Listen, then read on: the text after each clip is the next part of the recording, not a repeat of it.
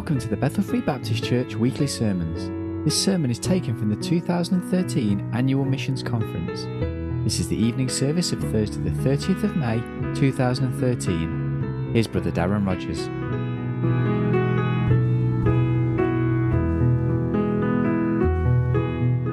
Joy to be with you again, and it is wonderful to be able to come up this time with Jo. 4 years ago, Jo had a problem with her back. She slipped a few discs in her back, and over the years the problems got worse. So at the moment now, she's gone from 2 slip discs to 6 slip discs. So she's been a real blessing over the last 4 years, and she said that the Lord has taught her so much. But it's a thrill for her to be able to come up with me this time and to be able to see you all. And again, for us as a family, to be able to say thank you for your support over the years. You know, I can't believe that in August it's been 7 years since we've been at Bethany. So, you know, we've appreciated your support for that length of time. You know, you supported us just before we went to that work in Pontypridd. So we're so thankful for your prayers, for your financial support, for your love, and for your fellowship when we've been able to get together. So I just want to just I suppose, encourage you tonight, just to say that, you know, the support that we've received from you over the last couple of years has been such a blessing, and the Lord has really been blessing the work in Pontypridd. So that is the church, Bethany Baptist Church. It's in the mouth of the Rhondda Valleys. It's just before the Rhondda Valley starts. It's in a good position on one of the main roads leading up to the Rhondda Valleys. And I'll show you a picture later on how we've been able to utilise the fact that it's so close to the main road, and I want to share with you some of the things that we've done in order to encourage people to come in. So the Lord has really blessed over the last couple of years. We started at the church with just 15 people. It was it's a large building. The building will seat between 650 and 800 people. Depending, we've got the old-fashioned pews, so depending on how many squeeze into those pews, but it's around about the 600 mark. The church will seat, and like I said, when we went there was 15 people. And the first person that I baptised was a man by the name of Geraint, and you can see him at the top left-hand corner there. And that was the first baptism we had in February 2007. And last June, Geraint announced his call to preach. And it was a thrill to be able to see him preach his first sermon at the church. And at the moment now I'm helping him on a Tuesday, going through some homiletics and hermeneutics and all posh-sounding stuff just to help him with his call. And Lord willing, as the Lord leads, we'll be hoping to help Geraint maybe plant the work or to go and take a church that's struggling and in need of a pastor. So please pray for Geraint that he'd continue to seek the Lord's will and direction in his life, and that we might be able to have our first church plant in the not-too-distant future. In terms of ministries, we were able to take our youth group away. Last year we did our first missions trip. And, you know, as a person who's been on deputation, I understand the importance of missions and missions giving. 2 of the missionaries you support, our church supports. We support Leighton Kelly and the Kalins. So we understand the importance of missions. And last year, we took our teenagers away to Tennessee to help with a homeless ministry, Bread of Life Ministries. We fed over 150 homeless people on the streets of Tennessee. And the children sang. And there we are. Look, there's my 2. So they can sing, so I might actually force them to get up after and sing the song that we sang there. So we see if they can remember the harmonies. So we went to a few churches in Tennessee and Georgia, and it was a real blessing for the youngsters to see the Lord working, to see that they're part of a bigger family as well. They struggle in school with peer pressure, and they're made fun of for going to church. They're called odd and a whole host of things. So it was a blessing to be able to take these teenagers away, for them to see the bigger family of God. You know, to know that they're part of a precious family, and to be able to go into some of these churches. You know, the hymns, some of the hymns were the same words, the same tune, but faster. Or, you know, a different type of How is it that you can sing like Amazing Grace to a bluegrass beat with still having the same tune? But it is, you know, we were in bluegrass country, and the kids loved it. They got such a blessing from it. The Lord really spoke to them during our devotion times in the morning and through the services, and it was a real blessing to see them come home. And, you know, a few of them are really gone on with the Lord, and you can see such potential for future Sunday school teachers and for helpers. And so it was a real blessing to be able to take them away last year. We started, actually, our youth ministry with the two girls that are with us tonight. That was our youth ministry.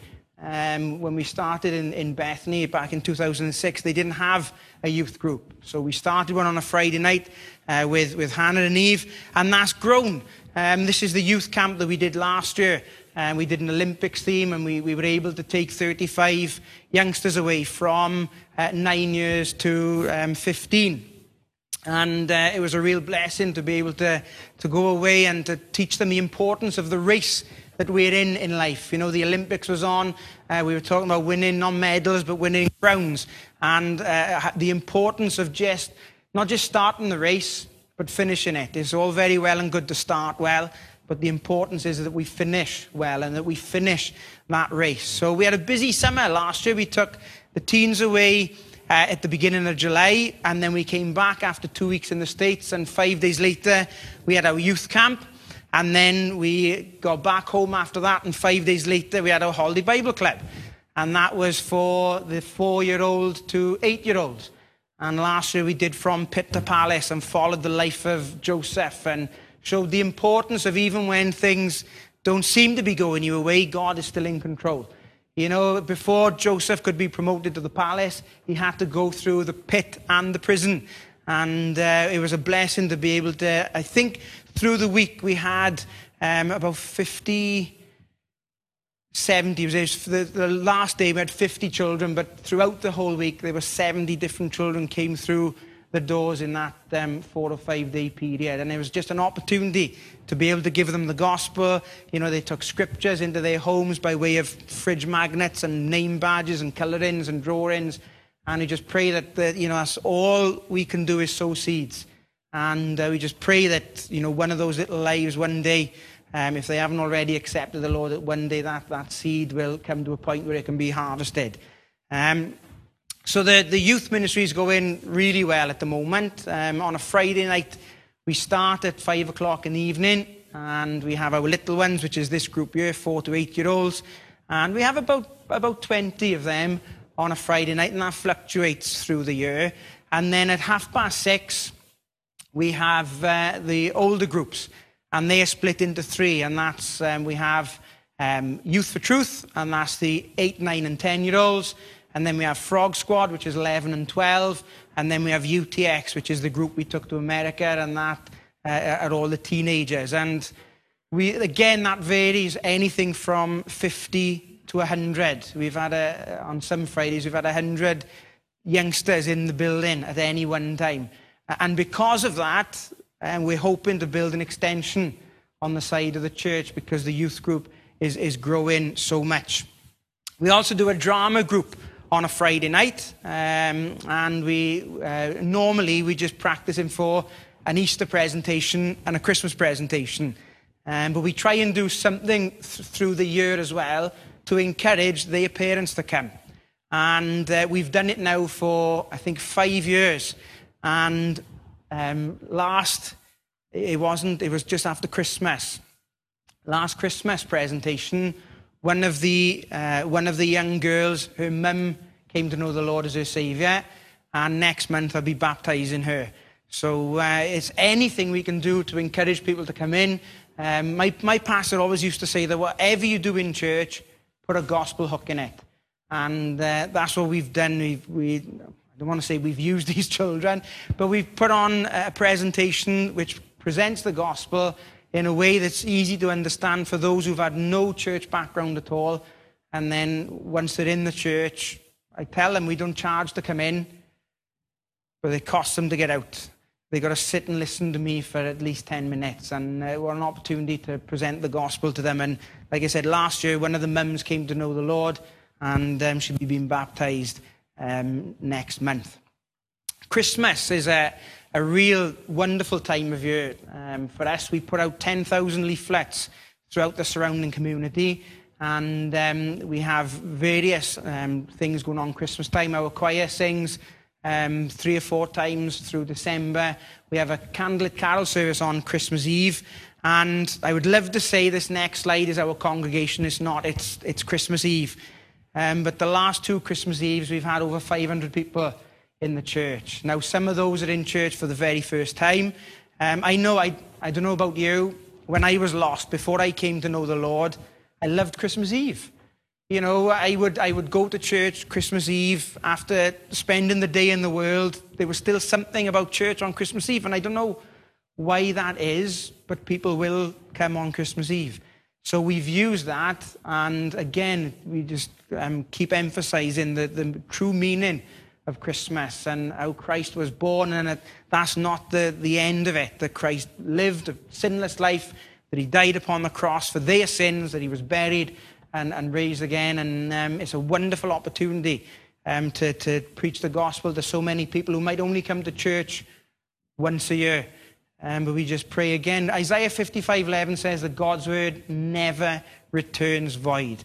So I just pray that all those who come in through the doors will one day, we'll see the fruit of that. So you pray for all those who've come under the sound of the gospel, using these opportunities. And then I took a missions trip this year myself in February. Went to visit another one of our missionaries in India. And A.D. Matthew was in Mizoram, in a province of India, which is in the foothills of the Himalayas. And I thought Wales was hilly. We took some toys out to the orphanage, and that is that's part of the same village. And that village opposite takes almost an hour to get to. You can see it. It's literally, it's so close, but the place is so hilly. I've never been so frightened in all my life. I don't know if you've ever seen World's Most Dangerous Roads, but I was on them. I've never been so close to the Lord in all my life. I prayed every single second I was in the car. We went down to do a baptism, and I did a baptism in the river, baptized 5 of the Bible students. And there's another picture that was taken, and in that river, they're washing their cars, they're doing their laundry, they're bathing, and then just a little bit further down, then we had a baptismal service. But it was a wonderful opportunity, to present the gospel and to be a witness. And the river was only 15 kilometers away from the church. 15 kilometers. It took us over an hour to get there. That's how bad the roads were. And I say I was absolutely petrified. But again, it was a wonderful opportunity to see the work that is going on throughout the world. We may never see what our missions money does. We might never get to see what it does.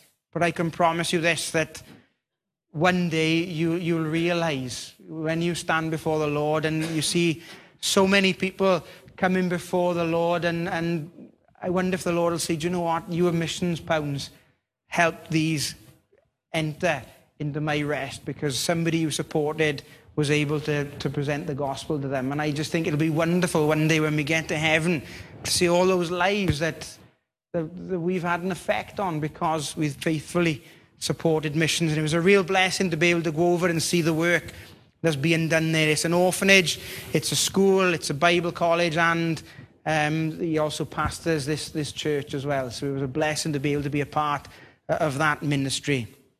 And then, like I said, being so close to the main road, we've kind of seized upon something that we get a banner that goes up every Christmas and every Easter and advertising our candlelit carol service and advertising our Easter services.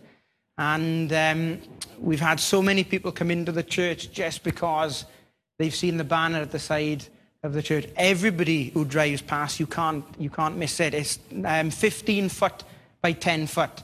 And it's lit up as well, so plenty of people see it. And we had one man just drive past one day, just Easter time now gone, and he saw the banner and just came into the church and has been ever since. And that's every week, prayer meeting, twice on a Sunday. And it's just wonderful to see the Lord blessing in such a way. So we really, really do appreciate your prayer. So again, I just wanted to say thank you so much for your support. And I just want you to know that, you know, we couldn't do it without your prayers. We're so grateful for all the help you've given us in the past. And I just want you to know that the Lord is really blessing. We've seen the church grow. We've seen, it's just wonderful to see people come to know the Lord as their Saviour. As you know, last time I was here, we'd just gone through that accident where a family of ours was involved in an accident in the reservoir. And even through that accident, one of the husbands came to know the Lord as his Saviour. And Denise said, we were praying at the crash site on the Easter Monday. And Craig had come to know the Lord on the Good Friday. And Denise said, look, if this accident will just bring one person to Christ, she said, then I'll have to say that this accident has been worth it.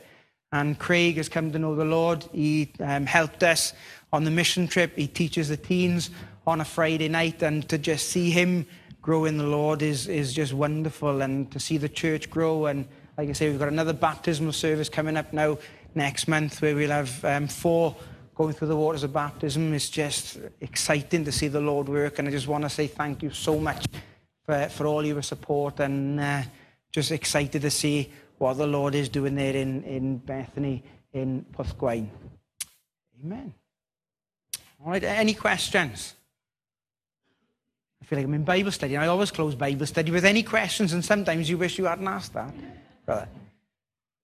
The church was built in 1906. The full title is Bethany English Baptist Church because it was born out of the Welsh Revival.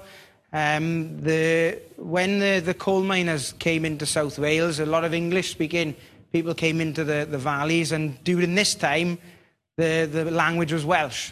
But when you had the English-speaking people coming into the valleys to work in the mines, you know, the Lord is no respecter of person. Welsh-speaking and English-speaking people were getting saved. So as a result of the salvation of those in Capel Rhondda, which was a Welsh Baptist church, those who spoke English started Bethany English Baptist Church. And I say it was built in 1906 and was born out of the Welsh Revival and has seen, you know, I've seen pictures where there's almost 1,000 people in the church, where there's just people standing, and I've seen pictures of Sunday school photographs where the pulpit, I mean, they're just stacked from the floor right up to the ceiling. I don't think you get it past health and safety today, but that's what they used to do. And, you know, like I said, when we went there was 15 people there. And in a church that seats over 600, 15 people look really lost. But I can't tell you how exciting it was every time we walked in through the doors. And, you know, we've not done anything other than preach the word. We've not altered any doctrine. We've not done anything fancy in terms of enticing people in. We've just preached the word, and the Lord is really blessed. And yeah, try not to count, because sometimes that can be discouraging as well. But somebody asked us a specific question about numbers, and last Sunday we had 90 on Sunday morning. 25 of those were in Sunday school, children and teachers. And in the evening we probably range from anything from between 70 and 100. So it's just exciting to see the Lord working, and it's all the glory to the Lord, because I'm just a crackpot. How did I become a Christian? I was actually, it's my wife's fault. I was brought up in church. My mum and dad were both saved as teenagers. They were saved in a Baptist church in Tonrevel. And so as children, me and my brother always went to church. But the church we went to never, ever preached the gospel. You know, I've always believed in God, always, you know, never doubted that Christ was real or that he died upon the cross. But nobody had ever shown me, you know, that he died for me. Nobody ever showed me that it was my sins that I was going to go to hell, because I thought I was a good person and that, you know, I would eventually, you know, go to heaven anyway. And I met Joe in 93, sorry. Hannah was born in 97. I met Joe in 93 and Joe came to my church. I was the organist. I was a member of the church. I'd been baptized. And I don't say this to glorify anything that I did, but I would go to church with a hangover. I just lived like any other lost person did, but I went to church. Joe came to my church then and said, something's not right here. You know, this guy's not preaching on sin. He's not preaching on the blood. He's not, you know, there's nothing there. So she invited me to her church, and that was an American missionary pastor. So again, you know, missions is the heartbeat of the church. He was an American missionary pastor from Georgia. I sat in the church and thought that my wife had told this man everything about me. She'd even told him things about me that I hadn't even told her. And how did that work? I came to realize then that it was just conviction. And the Lord had just convicted me so much. And I knew then that I had to do something. It wasn't, you know, sitting in a church doesn't make you a Christian any more than sitting in the garage makes you a car. I had gone to church, but I knew of Christ, but I didn't know him as my Savior. So in July then, I think it was 94. I'm not sure of the exact date that I got saved, but I know where I was. It was 15 Davis Street on the living room floor of the pastor's house. I asked Christ into my life, and my life has never been the same since. I was an aircraft engineer. That was my trade. And in 2003, then the Lord called me to full-time ministry. I finished work in July 2006 and took the church in August 2006, and I've lived every second of my Christian walk. That's not to say that it's always been plain sailing, but I've lived it all the same. We've got a song that we sing in Welsh, but I'm not sure if we can remember the harmonies, but we can give it a go if you want. Nid o'n gofyn bawedd moeddus, na'r byd, na'r belau'r man. Gofyn oedd ond calon hapus, calon honest, calon lan. Calon hon yn llawn oni, dechrau chywr na'r irid los. Dim ond calon lan all ganir, ganir dydd a chanir nos. I'd not ask a life that's easy, golden pearls so little mean. Rather seek a heart that's joyful, heart that's honest, heart that's clean. Heart that's clean and filled with virtue, fairer far than lilies white. Holy pure hearts praise God truly, praise him all the day and night. I just wanted to share a thought with you. We recently came back from Florida. We went to visit some supporting churches there, and we were in Colonial Baptist Church in Bradenton, Florida. And what they've got a big map on the wall of all the missionaries they support all over the world, and they've poked holes in the map, and they've put little LED lights in the holes to light up to show where each missionary is around the world, which is a fantastic idea. But the light for Wales had gone out. Our light wasn't shining. So I was reminded of a verse of scripture. I wonder if you turn with me to 1 Samuel chapter 3. 1 Samuel chapter 3, and we'll read the first 3 verses. 1 Samuel chapter 3, and it says in verse 1, "And the child Samuel ministered unto the Lord before Eli, and the word of the Lord was precious in those days. There was no open vision. And it came to pass at that time when Eli was laid down in his place, and his eyes began to wax dim, that he could not see. And ere the lamp of God went out in the temple of the Lord, where the ark of God was, and Samuel was laid down to sleep." Let's pray. Father, we thank you again for this day and for all you do for us. Father, we're so grateful for the fact that the Lord Jesus Christ died upon the cross for us. And Father, I pray that if there's one here today who has never trusted him as their Savior, I pray that tonight would be the night that they would call upon the name of the Lord.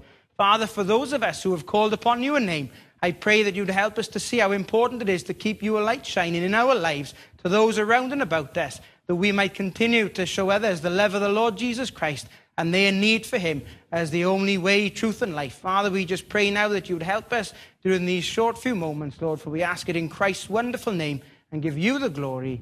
Amen.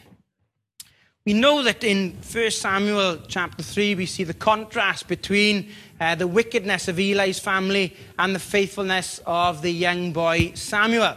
Now, he ministered before the Lord under the guidance and supervision of Eli, and it was at a time when God wasn't speaking to his people that often. The Bible says that the word of the Lord was precious in those days. Can I say that we're in those same days today? The word of the Lord is precious. The word of the Lord is not spoken much in our land today. And that's not talking about those who are lost. I'm talking about from within the church itself. The word of the Lord is precious. In these days, Eli's days, the spiritual leaders were corrupt. God's people weren't obeying his law. Again, it sounds like today, those who are supposed to be leaders of the church, you read about some scandal where a pastor has abused his position and has had to step down. You see about the church living like the world. We're like the church at Corinth. We are supposed to change the world, but the world is changing our church. The lamp of God, the 7-branch golden candlestick that stood in the holy place, that was meant to shine. And the Bible tells us that it had gone out. Now, some commentators say that it just means that it was coming to morning time, so that the light was getting dim. But the Bible says, and the lamp of God went out in the temple. That lamp was a command from God to burn continually. Exodus 27:20 says, and thou shalt command the children of Israel that they bring thee pure oil, olive beaten for the light, to cause the lamp to burn always. It was meant to burn continuously. Leviticus 24:1-4 also attests to that. Now, the reason for that was quite a number, but inside the tabernacle it would have been dark. There weren't any windows. It was a dark covering. So it was needed for them to see what they were doing. In that place, you had the table of showbread on the one side and the altar of incense in the middle and the lamp on the other. So it helped the priest to see what they were doing, but it has a far more spiritual significance than just for the priest to be able to see. The lamp was one solid piece of gold. That speaks of a divine nature. It was one beaten work which had 6 branches from it, speaking of the number of man. It had one central shaft, speaking of the Lord Jesus Christ himself. So we see God and man together. Christ is the mediator that brings man to God. He reconciles us to a holy God. The oil that flows through that lamp is a picture of the Holy Spirit. And we see that only Christ can bring light and life. The candlestick was both light and it was the light bearer. That candlestick spoke of so much. It wasn't just the fact that it gave light in the tabernacle. Each morning and evening when the high priest burned incense on the golden altar, he was to care for the lights. So the wicks were meant to be trimmed, and they need to make sure that there was the right amount of oil in there. And they had special instruments provided for them to trim the wicks and to make sure that the oil was topped up. It's a wonderful picture of the Lord Jesus Christ, and it's a great picture of the light of God's truth. The light of God's word was burning dimly in these days. The light of God's truth is burning dimly today. The light's going out. You know, look around us. I can't remember what night it was. We were watching the news, and I don't often watch the news, and we turned it off. It was just so depressing. There's so much evil and wickedness in the world today. Why? Because we've let our lights go out. The church's light has gone out. We've got no effect on the world. Once we've been ignited by the flame of God's love and the flame of his forgiveness and the flame of his word, once the light of the Lord Jesus Christ has come into our hearts and lives, then we have to let that light shine. The Lord said, you're the light of the world. Let it shine unto people. A city that is set on a hill cannot be hid. Neither do men light a candle and put it under a bushel, but on a candlestick, and it giveth light unto all that are in the house. Let your light so shine before men that they may see your good works and glorify your Father which is in heaven. When Christ's light shines through us, then we're a witness to our family. When Christ's light shines through us, we're a witness to our friends. When we keep that light burning, people can see what Christ has done for us. When that light burns, even when we're in adversity, even when we go through trials and tribulations and temptations, we let that light shine. So it's a testimony to what Christ can do in a life surrendered to him. We keep that light burning so we can direct people's path to the Lord Jesus Christ. We keep that light burning so we can direct people to the cross. We need to let that light shine to our family. We need to let that light shine to our friends. We need to let that light shine to our neighbors, to our co-workers, to the total stranger upon the street, to every single person we come in contact with. They should see Christ's light in our lives. When we walk and talk with God every day, we keep that light burning brightly. Do people know that there's something different about us? Can they tell? You know, the Bible says that Peter and John were ignorant and unlearned men. But they marveled. Why? Because they knew they'd been with Jesus. Do people marvel when they come in contact with you because they know you've been with Jesus? Maybe our light is dimming a bit. Maybe in some instances it's gone out completely.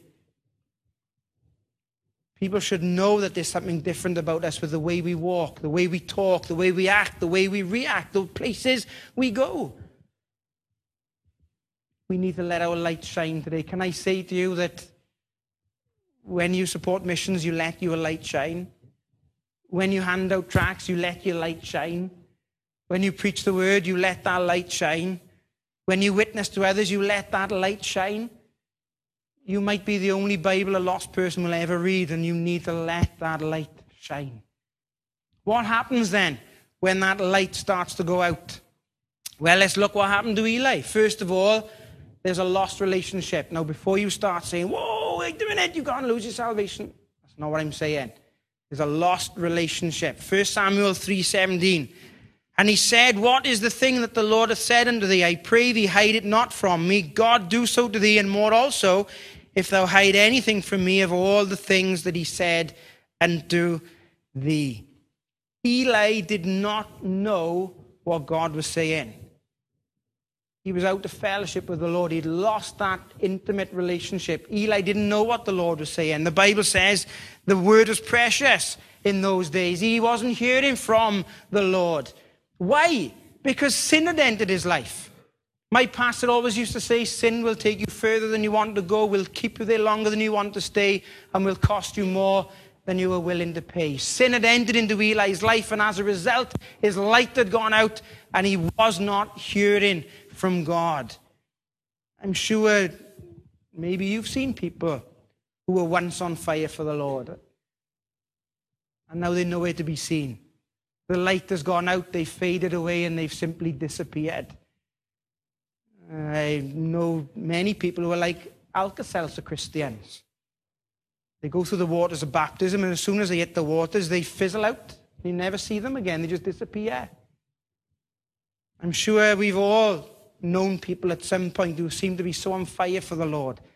They've accepted him as their Savior, and they just want to take on hell's gates with a water pistol. They're just so fired up and so excited, and that excites you as a church and as a pastor. And then all of a sudden, that light fades away. Eli did not know what God was saying because he'd allowed his light to go out. Let me ask you this question. How many of you like reading? We all like reading, okay? How easy is it to read in the pitch black? How many of you have ever, maybe in the middle of the night, you thought, I won't turn the light on, I'm You know, I don't want to wake the wife up, or I don't wake my husband up, but I fancy having a little read. So you get your book out and then you start reading. You can't do it, can you? You can't read in the dark. You can't see what it says. If someone says that God is not speaking to me today, then that's probably an indication that they're not reading the Word. God speaks to us through His Word today. You know, we harp on to the kids, and we all know that Sunday school song, read your Bible, pray every day, and you'll grow, grow, grow. Oh, we drum it into the kids, but we don't pay much attention to that. And there are days when we don't read our Bible. There are days, if you like, when we're not reading our Bible, we're not trimming that wick on our lampstand. And as a result, our light is going out. We're not hearing from God. If you want to know what God has to say to you about certain things, if you want to make a decision and you want to know what God has to say about it, read the Word. And God will tell you clearly what to do in terms of your walk with Him. Eli had let the light go out. He'd forsaken God's Word, and as a result, he wasn't hearing from God. There's many people who no longer read their Bible, they no longer attend church, they no longer pray, they no longer have fellowship with other believers, they no longer have that close fellowship, that close relationship with the Lord. They've drifted away. Their light has gone out. If the light has gone out, then God's Word is no longer in their life. Thy Word is a lamp unto my feet and a light unto my path. We need to be in God's Word every single day. If not, our light will go out. We have to read God's Word. We have to meditate upon it. Listen, if all we're relying upon is 3 sermons a week to be satisfied with what God has to say for us, then we're missing the point. We have to be in God's Word every single day. Meditate upon it. Take it in. Act upon it. Live it. Live by it. How many of you own...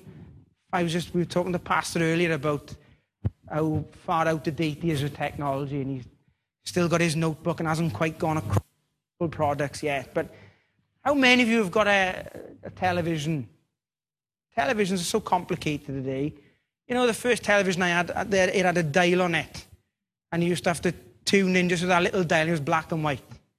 Now, these televisions, you can go on the internet, you can do home shopping, you can do all kinds of things. And you can even watch telly. But these televisions come with an instruction book. How many of you have ever taken time to... Yeah, there's a couple of heads shaking. You know where I'm going.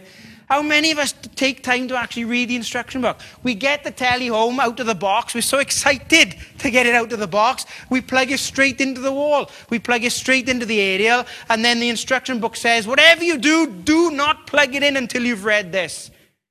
Oh, it's too late. We've plugged it in, switched it on, and we're halfway through. But the instruction book is there to tell us how to get the best use out of that television. The instruction book is there to tell us what happens if anything goes wrong with the television. It even tells us that we can contact the manufacturer directly, and they'll help us put whatever's gone wrong right. Can I say to you that God has left us with an instruction book? His instruction book tells us how to treat our product correctly, that product being our lives. The instruction book tells us if something has gone wrong, what steps you have to take to put it right. And the instruction book even tells us that we can contact the manufacturer directly. Tells us that we can pray directly to Him. If we have that relationship with Christ, then we have direct access to the throne of God. The Bible says we can come boldly before the throne. Eli had let the light go out, and as a result, he wasn't hearing from God. Not only was there a lost relationship, there was a lost protection. What did Eli's sons do with the ark? It says in 1 Samuel 4 and verse 3, and when the people were come into the camp, the elders of Israel said, wherefore hath the Lord smitten us today before the Philistines? Let us fetch the ark of the covenant of the Lord out of Shiloh unto us, that when it cometh among us, it may save us out of the hand of our enemies. But what happened? The Philistines took the ark.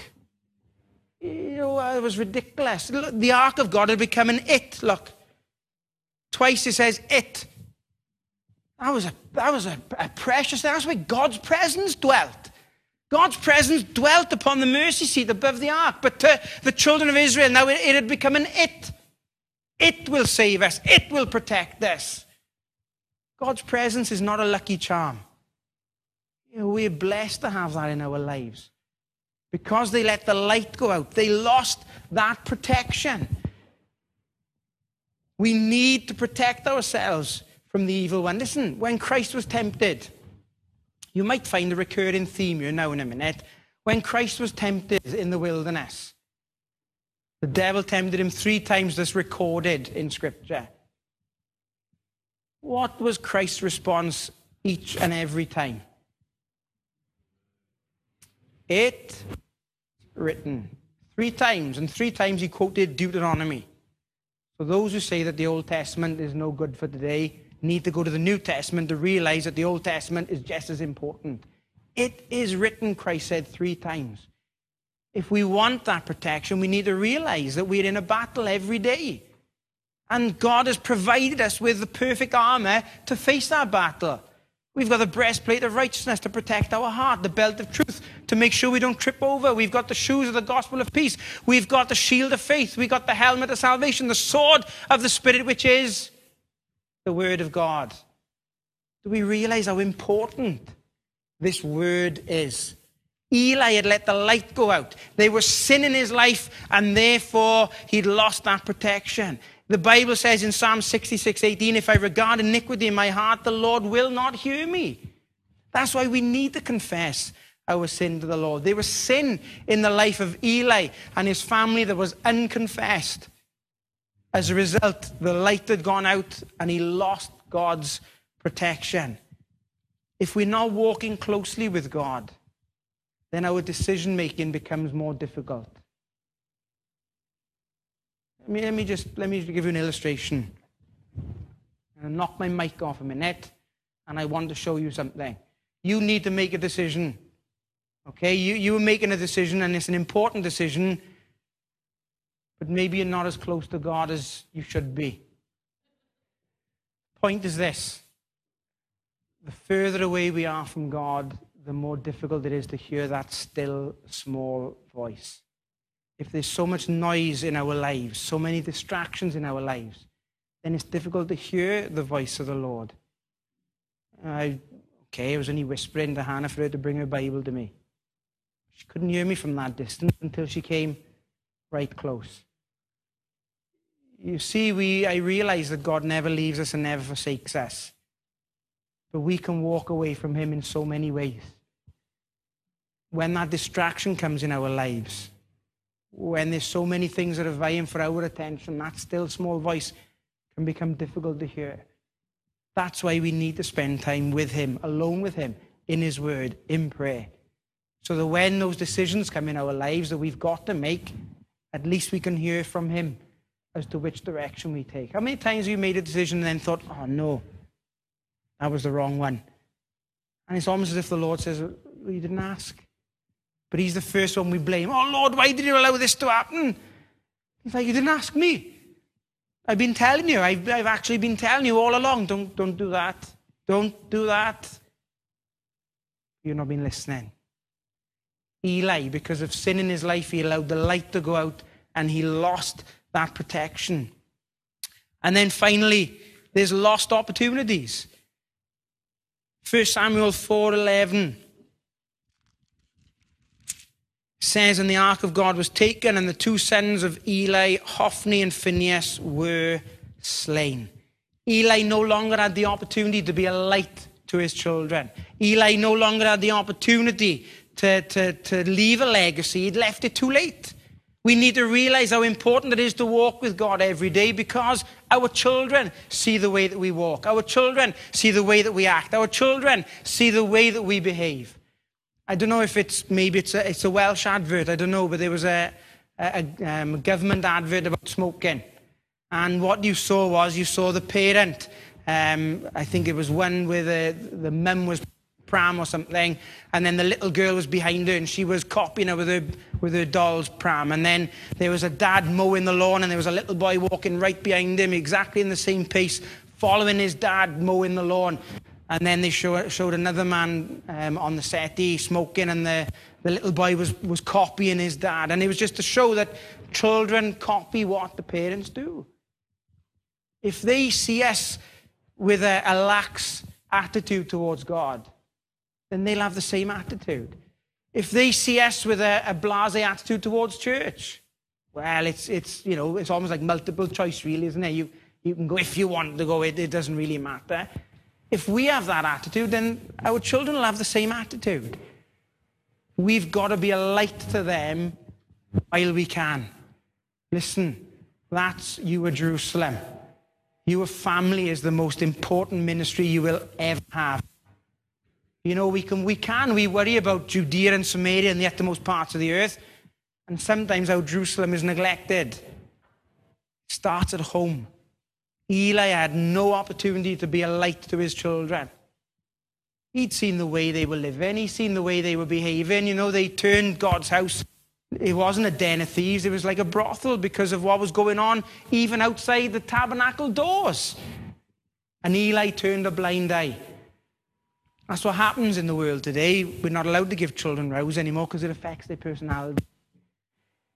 Listen, if a child is about to put its hand on the fire, you're going to yank them away because you know that hand is going to burn. When God sees us going down the wrong path, sometimes he's going to yank us away with correction. Eli didn't do that to his children. He just let them make their own decisions. Well, they're old enough now. They can make their own decisions. The decisions weren't good ones. And as a result, the light had gone out and they weren't able to be blessed. Eli should have been a better light to his children. Eli didn't stop them or rebuke them. Eli did not let his light shine unto them to make a difference in their lives, and now it's too late. We shouldn't leave it too late to make a difference. You know, we can still make a difference to our family. We can make a difference to our friends. We can make a difference to our co-workers. Listen, you've made a difference in South Wales that you might never ever know about until you get to heaven. But you've made that difference because you've let your light shine. You followed what the Bible says about missions. And because you support missionaries throughout the world, your light is shining in places that you might never even set foot. But one day you'll see the result of that giving. One day you'll see the result of that praying. One day you'll see the result of your labor and the fact that you've let your light shine to parts of the world that you will never possibly even go. The Lord Jesus Christ, if you like, is walking in the midst of the lampstands today. He's our great high priest. He trims the wicks every now and again. He moves into our hearts and lives. And if people saw the life of Eli, would they want what he had? I doubt it very much. But the question is, if people saw our lives, would they want what we've got? You know, the Bible says you're known by your fruit. I think too many Christians today have taken after the lemon and lime tree. They've got a sour look upon their face. Christians are known by their fruit. Do we display joy, love, temperance? Do we display the fruit of the Spirit? Do we show the world what is to gain through trusting Christ as their Savior? We need to let our light shine. Don't let your light go out. Continue to let it shine in this corner of God's vineyard, in this part of Birmingham. Let your light shine. And you know what? We can do great things for the Lord Jesus Christ. One day, he's going to call time on this world. And he's coming back. And he'll put things straight. Many people say, do you know what? If and when the Lord returns, I'll know you're right. Then I'll put things right. It's going to be too late to wait till the tribulation. It's going to be a terrible time. But until that happens, we need to let our light shine. 150,000 people die every day. I wonder how many of them slip into a Christless eternity, who slip into hell.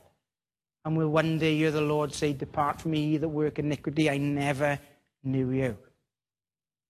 We've got a job to do. To preach the gospel to every creature and to let our light shine. Pray. Father, we thank you again, Lord, for this day and for all that you do for us. Lord, we're just so grateful for the way in which you work in our lives. Father, I pray that you'd help each and every one of us to continue to shine for the Lord Jesus Christ. Father, I pray that as we go our separate ways, Lord, that you would speak to our friends, our families, our loved ones, Lord, that you would use us in whatever way you see fit, that we might see others come to know Christ as their Savior. Father, we pray that you would just be with us now, Lord. I pray that you would bless our remaining time together, Lord. I pray that you would bless this church, Lord, and I just thank you for their faithfulness in the years in supporting missions, Lord, and I pray that you would continue to use them in a mighty way, that they might see much more fruit imputed to their account, Lord, as many more souls are saved throughout the world as a result of their giving. Lord, we just thank you again for the opportunity to be here with our precious family, Lord, and just ask that you would bless our time together. In Jesus' wonderful name we ask and give you all the glory, the honor and the praise. Amen.